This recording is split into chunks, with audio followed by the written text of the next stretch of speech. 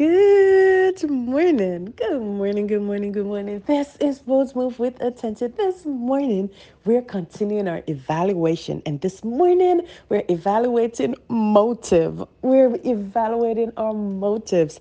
And we are in First Corinthians chapter 13, verse 3. As we look back throughout the year, we want to inspect our why. Why did we do the things we did? What motivated us? Our lesson today spoke of a gift, a very huge, beautiful gift. Somebody is giving up of themselves. They're giving their bodies. And he said, though I give my body to be burnt. And the person is having this sacrifice, but why are they doing it? We have seen many examples throughout our lesson of this year of people giving things and getting things done or desiring things for the wrong reasons. There was this young slave girl who followed Paul and Silas around, giving great commendation, but Paul and Silas understood the motives was not the right one. We saw Simon the sorcerer. He wanted to buy the power of the Holy Ghost. He wanted to lay hands on people and have them move according to his will, the wrong purpose. He wanted to control people. We also see the Pharisees and the Sadducees on many occasions asking Jesus questions, coming to him in the guys of the multitude, and they were trying to trap him and later on trying to kill him. In all these examples, the motives were wrong, and therefore we would not be able to create a blessing using them. Now, looking back over our plans, it is important to examine our heart. What prompted us to go after that plan, and was it of God? Did it give him the glory? Did God get the attention, or was it brought to man?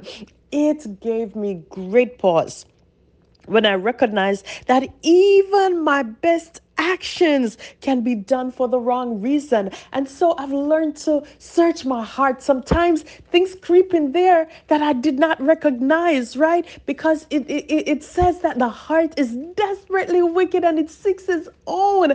But today we want to imagine if we have the correct posture when we are fulfilling our plans. We got to look at the blessing that will come out of this. We look at Mary, the mother of Christ. Although she knew the consequences, the short term consequences of being pregnant at that stage, she was willing to be a vessel for Christ. She said, it be it unto me. She also questioned, am I really qualified for this? Sometimes when we know that it is the plan of God, we step back and we look. We're not full of ourselves. Sometimes we feel unworthy of getting this done because we're looking and we're like, God, is this really me? Is this something that I can do? But then we understand that it's not just you. It's you doing it through Christ. And because you've got to depend on him to get this thing done, the glory can go only to him. You cannot stand up. You cannot applaud yourself. You got to stand up and you got to say, to God be the glory for the things that he has done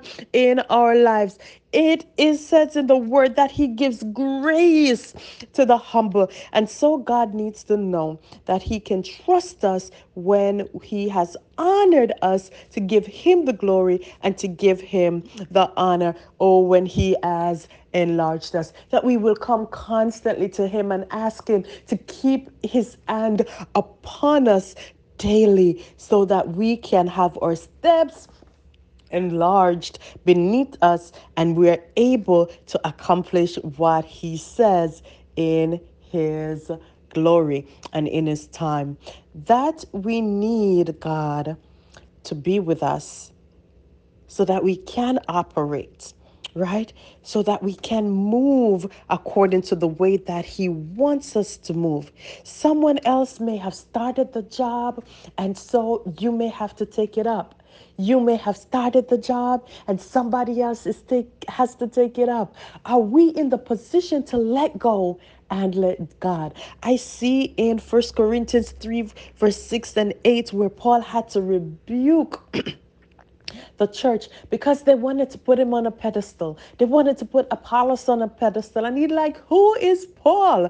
Right? He's talking about himself. He said, Paul planted, Apollos watered, but who gave the increase? That is God. And God wants to know, he needs to know that that is the attitude that we will all have when he has given us that increase. So I challenge you and I challenge myself today.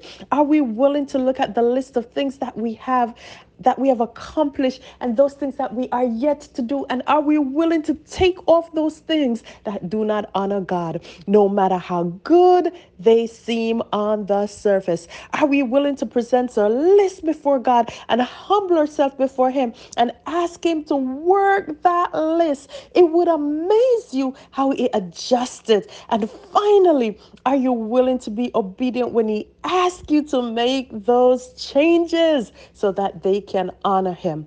As always, in the word of Paul, pleasing God and not man, especially self, for me to live is Christ. Rest good today.